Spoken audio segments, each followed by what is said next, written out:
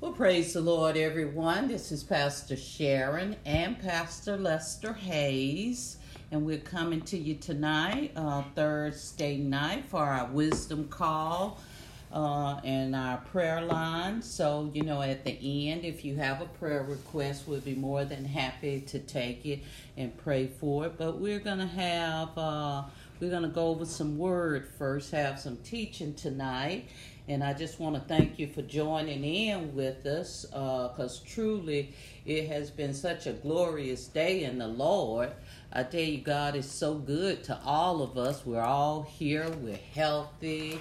We are just wealthy in Christ. We got a account laid up in heaven, and we got some ching-ching in it today. I tell you, we increased our account today. And so I thank God for that. Tonight I want to talk to you a little bit about a subject that we started, Pastor Lester and I, a couple of weeks ago, being a new creature in Christ, being born again. We began talking about that. I came to you from talking about that the church is not an organization, but it's a living organism. Some of you might remember, some of you not. I'll just review a little bit and just take it as fresh manna.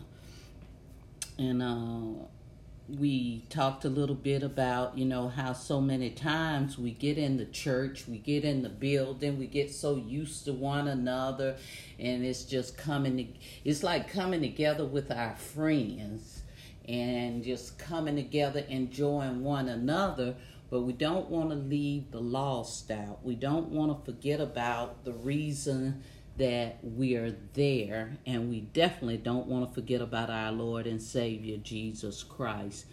And we try to keep in the forefront the Word of God and pay more attention to the Word of God and what Jesus have taught us versus our religious ways.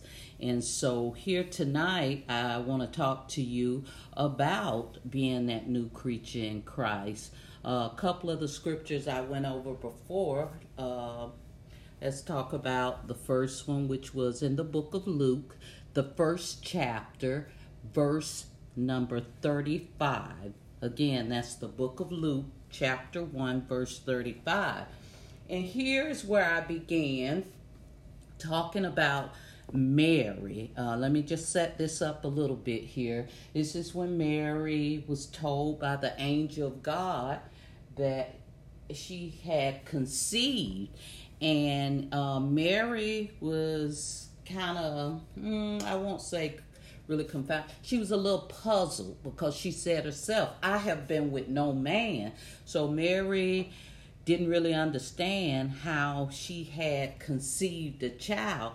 But then in this verse, and the angel answered and said unto her, the Holy Ghost shall come upon thee, and the power of the highest shall overshadow thee. Therefore also that holy thing which shall be born of thee shall be called the Son of God. And so here we see where in the book of Luke, the angel is talking to Mary and telling Mary what's going to happen. And if you read on in there, it'll tell you in one of the Gospels how Mary hid these things in her heart after he talked to her. She didn't argue with him. She didn't laugh at him. She didn't tell him it's not going to be so. She tucked it away in her heart, somewhere very special. And that's what we have to do when God give us a word. We've got to tuck it away. We've got to know that that word is true, and that if God said it, that word will come to fruition. That word is true.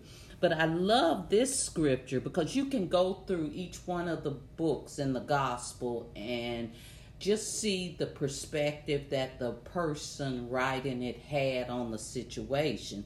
In this book, we see the angel talking directly to Mary. In the book of, let's see, which one was it? The book of Mark, they start with talking about John the Baptist. In the book of John, it talks about the Word was with God and the Word became flesh. And so we see here, and also in the book of Matthew, it gives an account of the angel telling Joseph what's going on. So that's in the book of Matthew, the 1st chapter, verse 20. So the angel is explaining to Joseph that even though you have not been with this woman yet, she's pregnant. She's with child. But she has not been with another man. Don't put her away. And Joseph listened, thank God for that. But when you look at the account in Luke, and I only bring this up because I just want to share with you that there are other accounts. They're not really different or contradictory. They're just from a different perspective. It's what the Holy Ghost showed that person to write. Because what good was it to read all 4 Gospels and their word for word? We could have just had one Gospel if that was the case. But when you look in Luke, it says, and the angel answered and said unto her, the Holy Ghost shall come upon thee. Here we're talking about, this is why I say that we are a new organism. Because never before had a woman been impregnated by a spirit. This is brand new. This has never happened before and haven't happened since. And he goes on to tell her that the Holy Ghost shall come upon thee, and the power of the highest, in other words, the power of God, who is the highest, shall overshadow thee. Therefore also that holy thing which shall be born of thee shall be called the Son of God. Now, I like the way it said. It said, that holy thing. Isn't that something that the angel didn't even know what to call him? He said, that holy thing. The angel have never seen this before. And so here, he put a little twist on what he's saying by saying also that holy thing which shall be born of thee shall be called the Son of God. Here it's referring to his deity. That his father was not a human. His father was not a man. His father was the true and the living God. Yes, yes, yes. And so here we see that we are new creatures. Here we see with Jesus, he is the first of this new creature. He is the very first. If we understand and we look back in the Word, and I'm going to do this quickly, we see that even before now, Jesus, before he came to earth, he was in heaven with God. He was with his Father, a place of glory and honor and power. And he broke himself away from that to come down. You read in Psalms when he told God to give me a body, I'll go. When God said he needed someone to go and save man, Jesus said, give me a body, I'll go. He volunteered to do this. Look at here. Jesus loves us so much that he volunteered to come give his life for ours. So second set of scriptures I'd like to look at is in the book of John, the 12th chapter. I did write down verses 23 through 27, but I think I really will go with verse 23 and 24. And so here we see in this scripture, this set of scriptures, we see that God here, Jesus, he's answering them. He's answering a question that was posed to him. And it's amazing how you see people kind of work things out. They have this hierarchy where it goes from one person to the next, and they decide, pretty much what they're going to say. And it starts in verse 20. talking about how the Son of Man is to be glorified. And it starts saying, and there were certain Greeks among them that came up to worship at the feast. Now again, we're in the book of John, the 12th chapter, and that was verse 20 I just read. The same came, starting at verse 21, the same came therefore to Philip, which was of Bethsaida of Galilee, and desired him, saying, Sir, we would see Jesus. So they're asking if they can see Jesus. And Philip cometh and telleth Andrew. And again, Andrew and Philip go together and tell Jesus. Verse 23. So after they tell Jesus it, the Bible said, and Jesus answered them, saying, the hour is come that the Son of Man should be glorified. Now, here, before we see him, they're saying he will be called the Son of God. But now here, they're saying, the word is telling us that he's to be called, the hour is come that the Son of Man should be glorified. This is Jesus talking about himself. He often referred to himself as Son of Man. And in saying this, he was pointing out his humanity. He wasn't really talking more about the deity part of him. He's talking about his humanity. And it said he should be glorified. Now, really knowing what's getting ready to go on, because we've studied this and we know that really he's talking about his death is coming, that he will be murdered. And you would think he would say, we could expect Jesus to say the Son of Man should be crucified, but he responds with glorified. In other words, he's seeing beyond the cross for the glory that will follow after the cross, because he know that giving his life like that, he is going to glorify the Father. And then in turn, the Father will glorify him. So here, it kind of seemed to me when I thought about that, I said, wow, he's actually saying glorified instead of crucified, because that's really what he's getting ready to be crucified.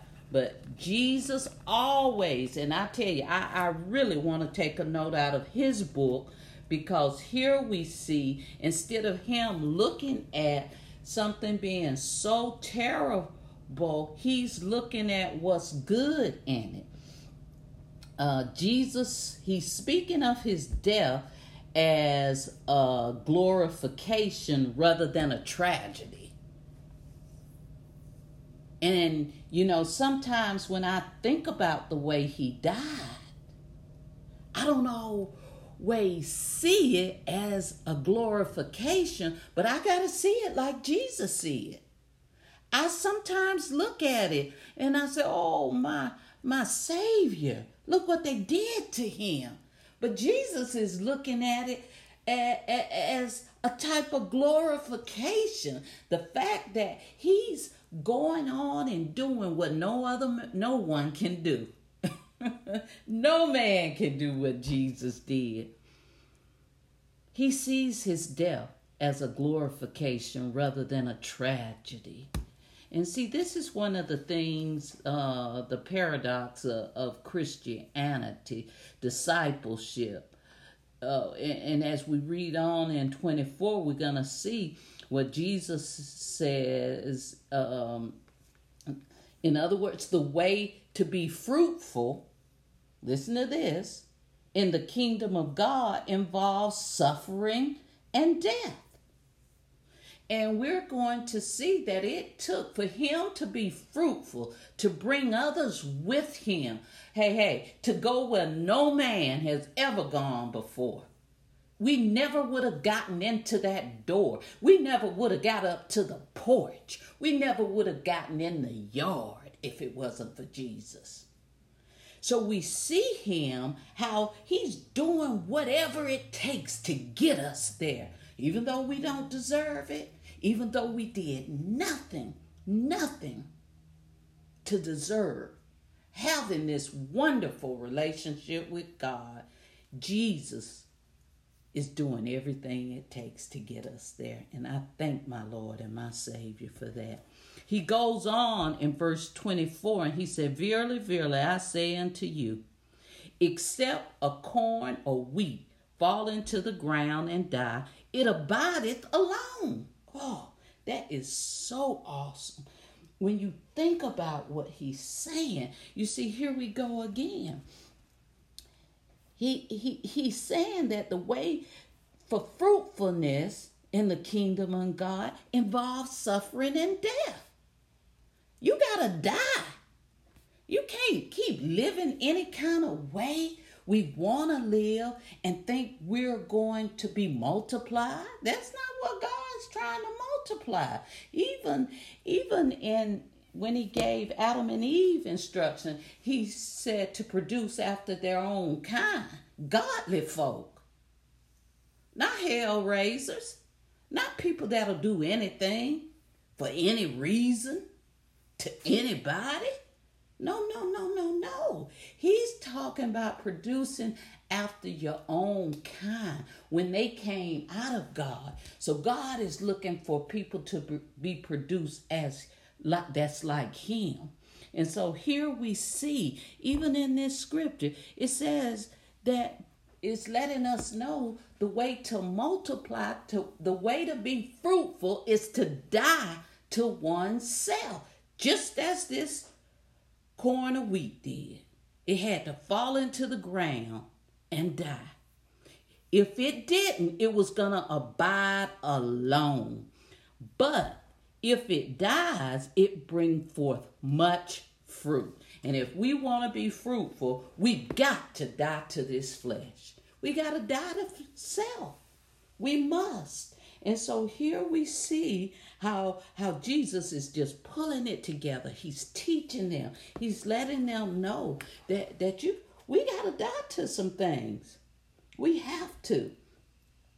So here we see, even when you look at verse 23, the central message here is the glory of God. Like I said before, when Jesus said the hour is come, the Son of Man, we think he'd say he will be crucified.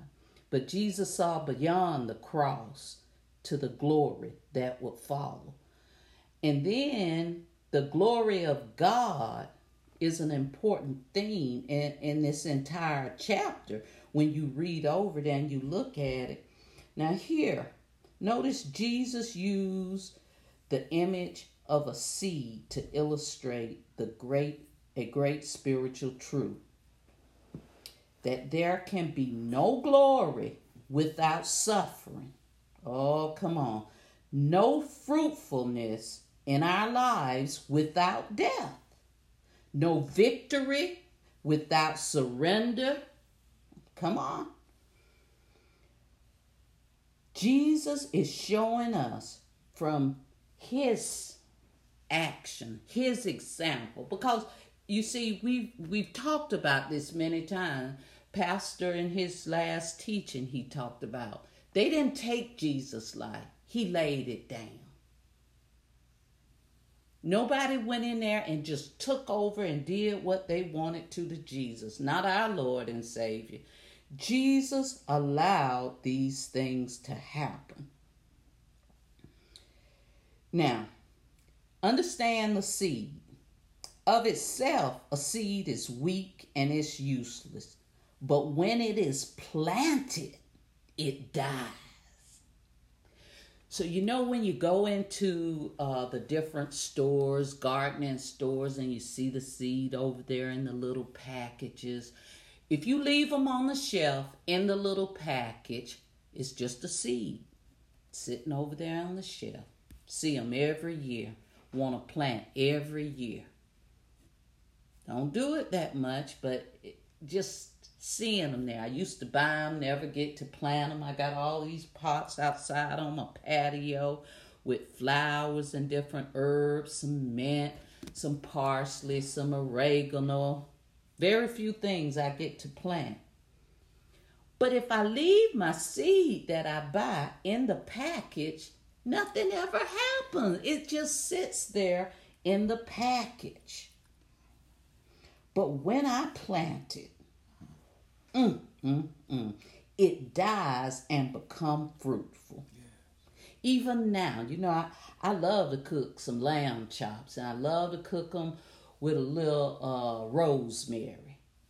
And I've got some rosemary plants out there, and whenever I want to cook my little lamb chops, I go right out my door and I clip off the top of my rosemary plant, wash them real good, chop them up, and season my rosemary. Why?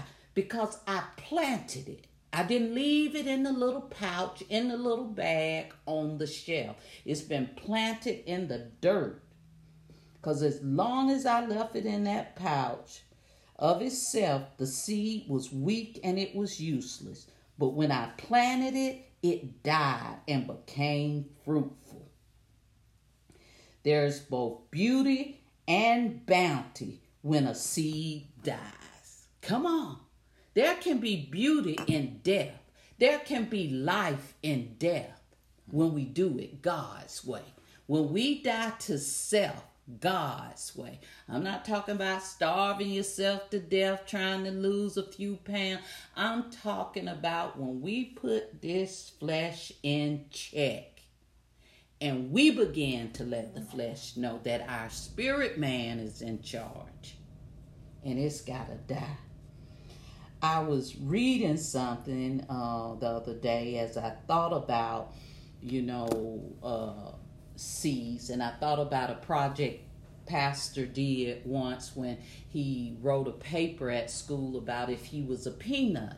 And I began to think about, if I was a seed, and I looked up some things and I found this, and it talked about if a seed could talk, it would no doubt complain about being put into the cold, dark earth. But the only way it can achieve its goal is by being planted. It has to go in the earth to achieve its goal. We look back in the Bible when we see God, even some of the scriptures in the New Testament, the Old Testament, it talks about seed for food and seed for planting. You got to keep that seed bed. You got to keep it because it has to go in the ground and it has to be able to produce and be fruitful. Now, God's children are like seeds. They're all small. Yes, we are. And we are insignificant on our own. But if we give our life to God, it takes on great significance. However, we can never fulfill it unless we yield ourselves to God and permit Him to plant us. We must die to self so that we may live unto God. You read the book of Romans, the 6th chapter, it talks a lot about dying to the flesh, dying to sin, and allowing God to have His way in our lives. We have to be careful. And you read the book in the book of Galatians, the 2nd chapter and the 20th verse. Listen what it says. I am crucified with Christ. Nevertheless, I live. Yet not I, but Christ liveth in me. And the life which I now live in the flesh, I live by the faith of the Son of God, who loved me and gave Himself for me. Ooh, I can go on because of His love. You see, it was a time in our lives where we almost knew we was worthless. Didn't nobody have to tell us if we weren't doing things right. We know right from wrong, and we know when we're not doing right. But God loved us in spite of any wrong that we did. God still loved us. And so now that I know he loves me, now that I have faith in that, I believe it. It's by this faith in the Son of God, the fact that he loved me and gave himself for me. I know I can go on. I know with his help, I can be something great. I know with his help, you can be something great. You are something great in Christ Jesus. And this is where we have to understand that we have to die before we can live. You know, it is so important that we willingly give our lives to the Lord Jesus Christ. Because, you see, I don't want to abide alone. I don't want to just be a seed in a little packet. I want to read verse 24 again. He said, "Verily, verily, I say unto you, except a corn of wheat fall into the ground and die, it abideth alone. I refuse to abide alone. But if it dies, it brings forth much fruit." Jesus is saying that the way to fruitfulness in the kingdom of God is suffering and death, just as the way to life is through the cross. He went through that cross. He did it just for us. Oh, yes, he did. Yes, he did. And now that Jesus have done that for me, now that he has accomplished what he set out to do, now I can truly and honestly say that I am a new creature in Christ. Oh, glory to God. In the book of 2 Corinthians, the 5th chapter in the 17th verse. "Therefore, if any man be in Christ, he is a new creature. Old things are passed away. Behold, all things are become new." Not just some things in my life are new. All things have become new. Because I am a new creature in Christ. Because you are a new creature in Christ. Because we are new creatures in Christ. That we have become new. So I thank the Lord. I thank him for allowing us to know where we stand with him, that we are new creatures. And even if we suffer on this earth, it's just a little mild affliction according to the glory that's yet to come. It can't even compare to what's yet to come. And so I like to go to one other set of scriptures and talk about them just a little bit. I'm building my case that we are different now that Christ is in our lives. We are, when you look at this word, creature, oh, yes, Lord. It's amazing. Creature, creation, because we are a creation of his. When we look at it, it talks about, when you look in the Greek terminology, is actually G2932 in the Strong's Concordance.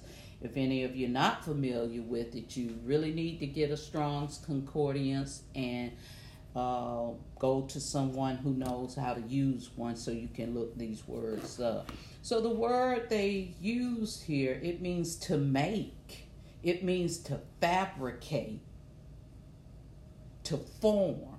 In other words, God took us and made something new out of us. We were like raw material. And he made the raw material. It's like when a seamstress.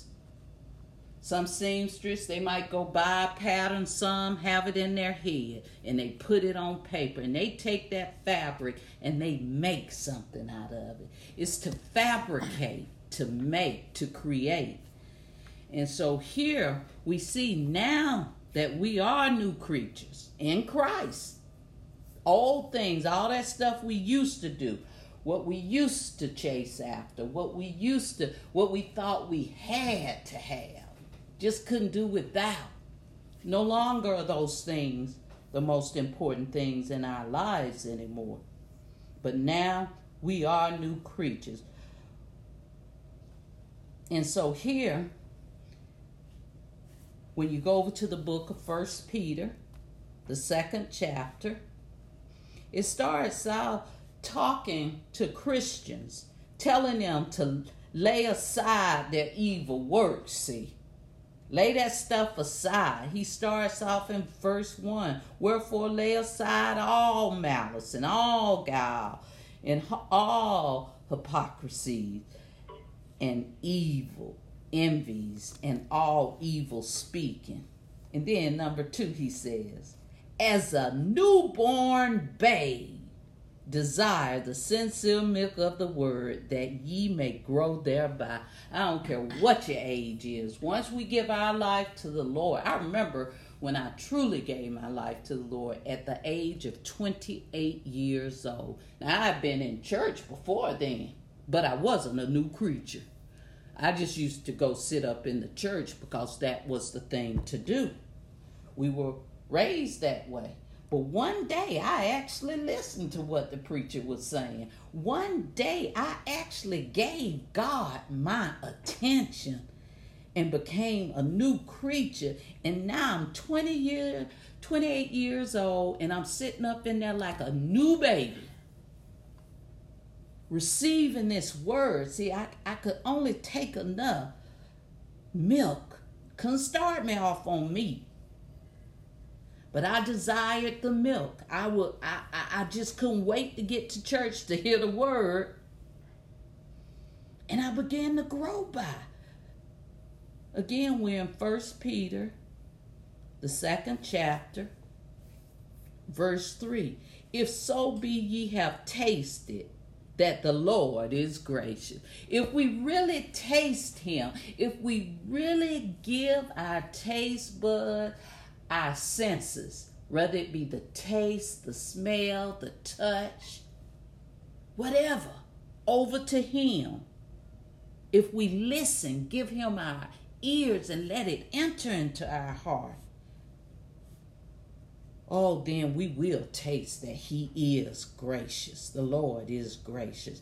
Verse 4 said, to whom coming as unto a living stone, disallowed indeed of men. In other words, rejected of men, but chosen of God. Talking about Jesus, and precious.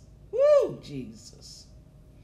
Ye also as lively stones. He said, not just Jesus, but ye also as lively stones are built up a spiritual house. See, we setting this flesh aside.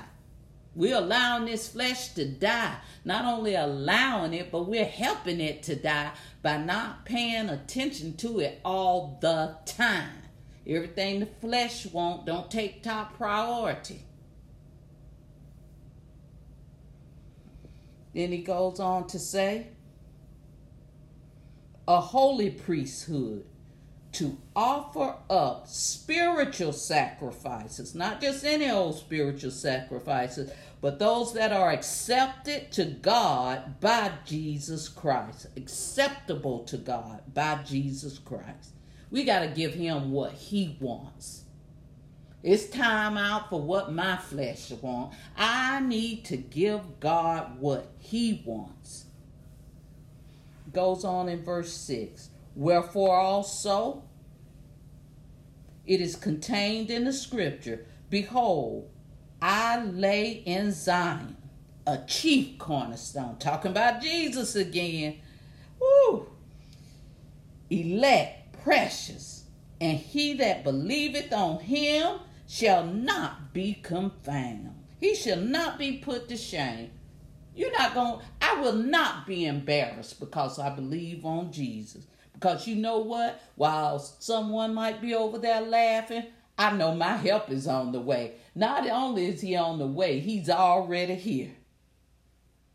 I will not be put ashamed believing on my Lord and Savior. Verse 7, unto you therefore which believe he is precious, but unto them which be disobedient, the stone which the builders disallowed, the ones they rejected, the same is made the head cornerstone. And we know Jesus is the head. Verse 8, and a stone of stumbling, and a rock of offense, even to them which stumble at the word, being disobedient. So to us, he is a help. He is a very present help. To us, he's a savior and a redeemer. To us, he is our Lord, our King of kings. But to them, children of disobedience, he's an offense. He's a stone of stumbling. They even stumble at his word, being disobedient. Whereunto also they were appointed. Verse 9. This is really where I wanted to get to. Verse 9 read, but ye are a chosen generation, a royal priesthood, a holy nation, a peculiar people, that ye should show forth the praises of him who have called you out of darkness into his marvelous light. Woo! Thank you, Jesus. Oh my goodness. I am so glad to be out of darkness. I am so glad to be into his marvelous light. Ooh, ooh, ooh, ooh. You know, when you look at this, even these names, they parallel with names that God used to call the Israelites back in the, it's in the book of Exodus, the 19th chapter. You can look at this later. For sake of time, I'm not going to go over this. I'll just give you where the scripture is. The 19th chapter, verse 5 and 6. That's the book of Exodus, the 19th chapter, verse 5 and 6. And here we see that he is a contrast to the disobedient and the rebellious nation of Israel. God people today are his chosen and holy nation.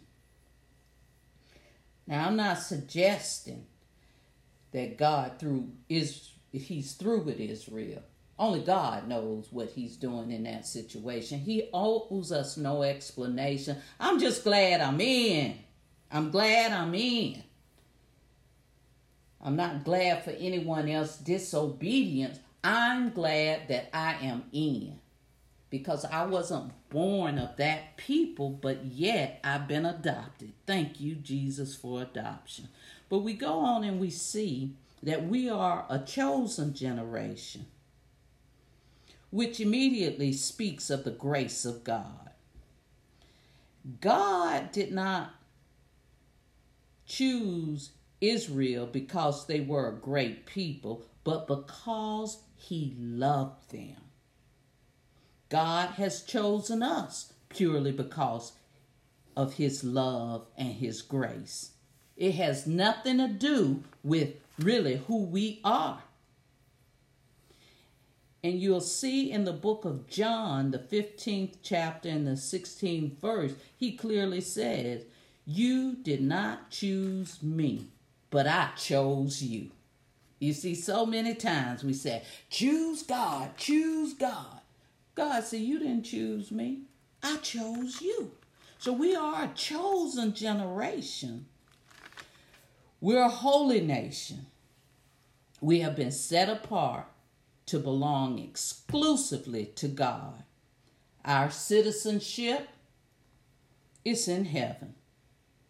Look in the book of Philippians 3 and 20.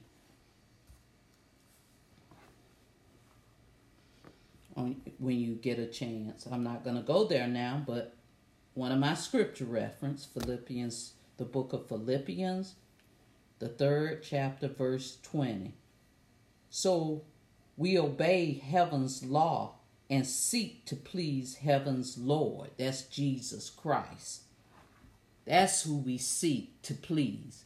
Jesus Christ. Because he is heaven's Lord. He is Lord over all. And I tell you, he is the one that we seek to please.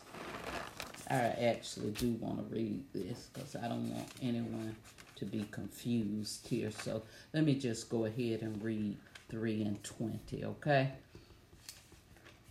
Hopefully I won't go over. For our conversation is in heaven. This is the book of Philippians 3 and 20. 3rd chapter, verse 20. For our conversation is in heaven, from whence also we look for the Savior, the Lord Jesus Christ.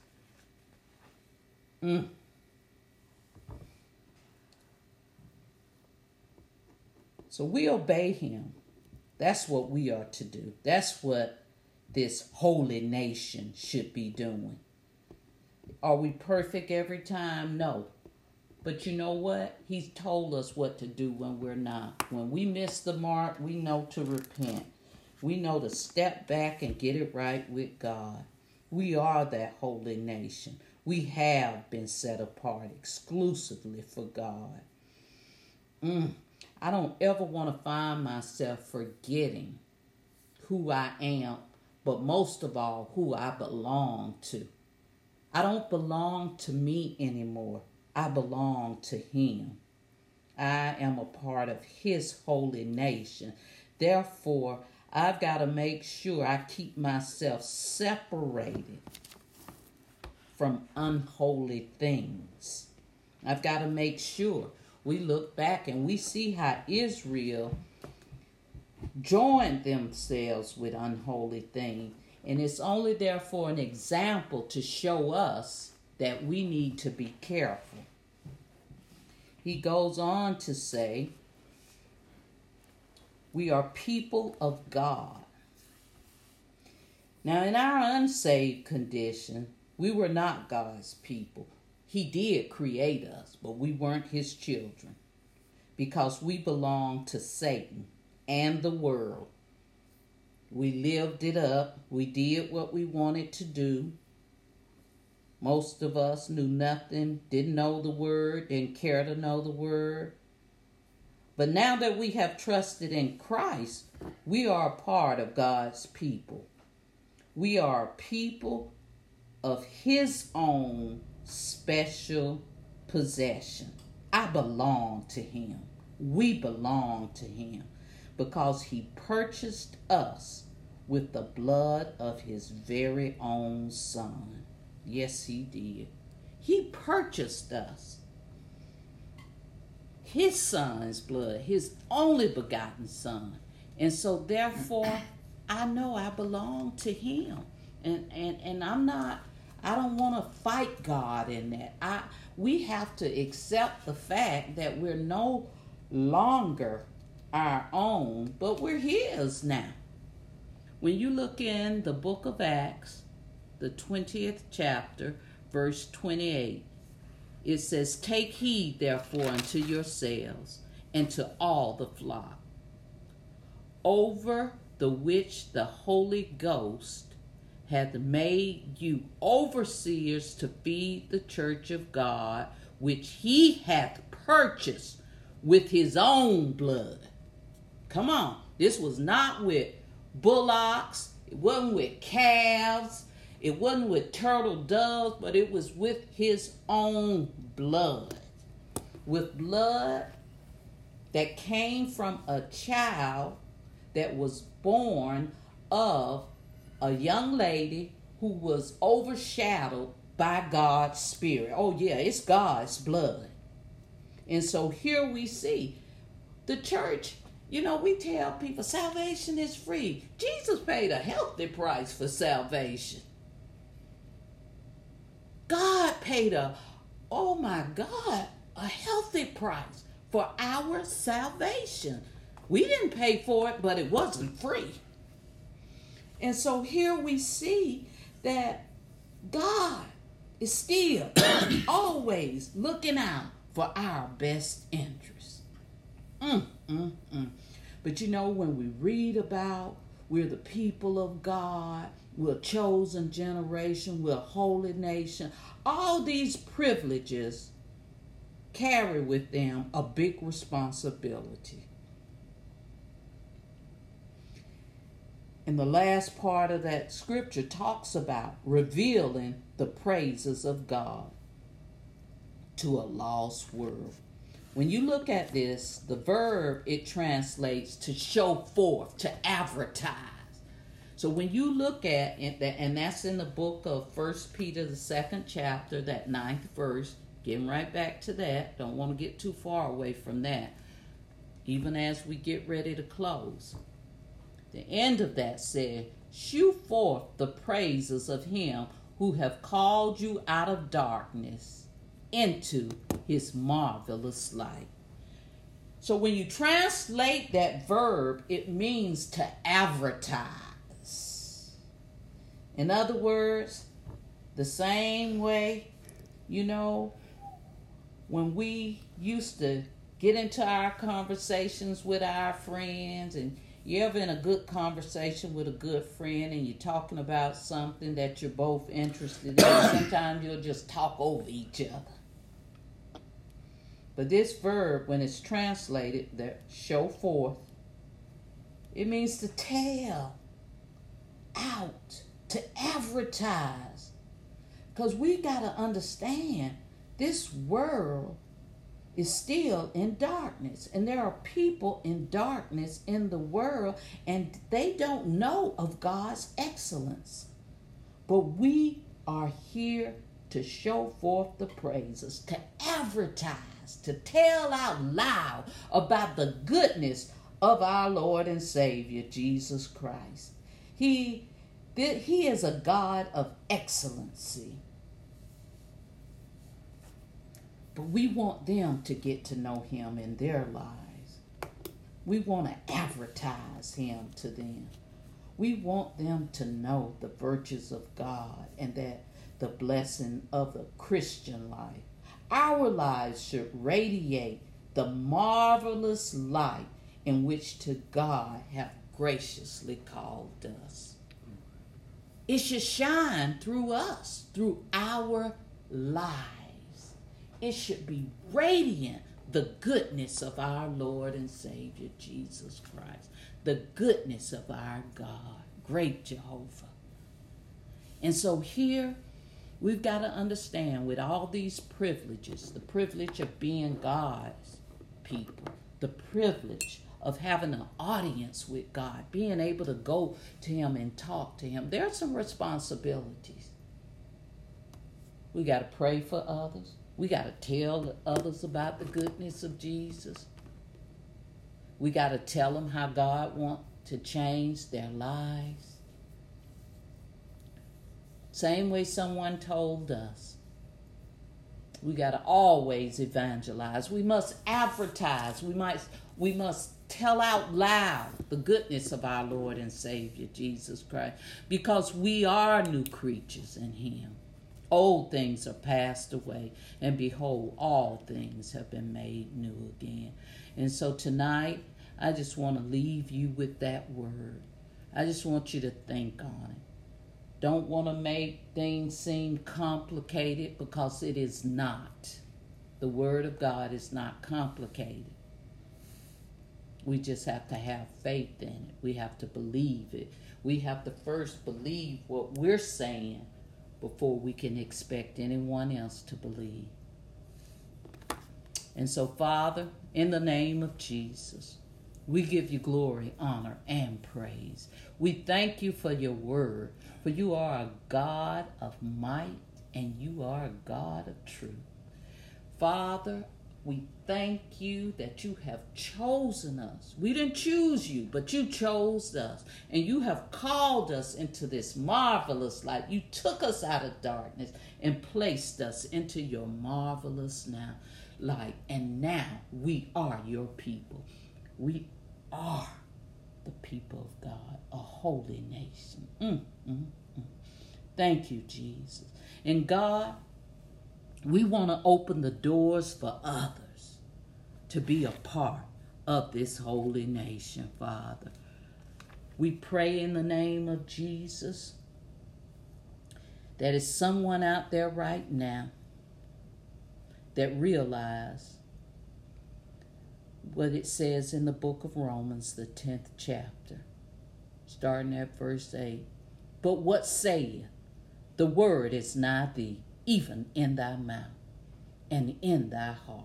That is the word of faith which we preach. Verse 9. That if thou shalt confess with thy mouth the Lord Jesus Christ, and shalt believe in thy heart that God hath raised him from the dead, thou shalt be saved. For with the heart man believeth unto righteousness, and with the mouth confession is made even unto salvation. So if you're out there and you hear me, all you have to do is believe in your heart and confess with your mouth. You don't have to have anyone standing there. When you open your mouth, after believing in your heart on the Lord Jesus Christ, I guarantee you he'll be standing there with you. I guarantee you the Holy Ghost will be there with you. That you can confess, you can believe in your heart and confess with your mouth on the Lord Jesus Christ. Believe that God raised him from the dead, and then thou shalt be saved. Thank you, Lord Jesus. So if you're out there, you can do that on your own. You don't have to have one of us with you. But I do ask, when you give your life to the Lord, follow through. Find you a place that you can be taught. Whether it be here on the line with us, find you a local church. Being on the line is good, but find you a local church, because the word tells us to do so. I thank God for you. And I just want to say, to God be the glory, for he have done so much for us to save our soul and to move us from the darkness we were in into his marvelous light. And I want to give him thanks for that. So in the name of Jesus, Lord, we all thank you tonight. We give you glory, honor, and praise. In Jesus' name, amen.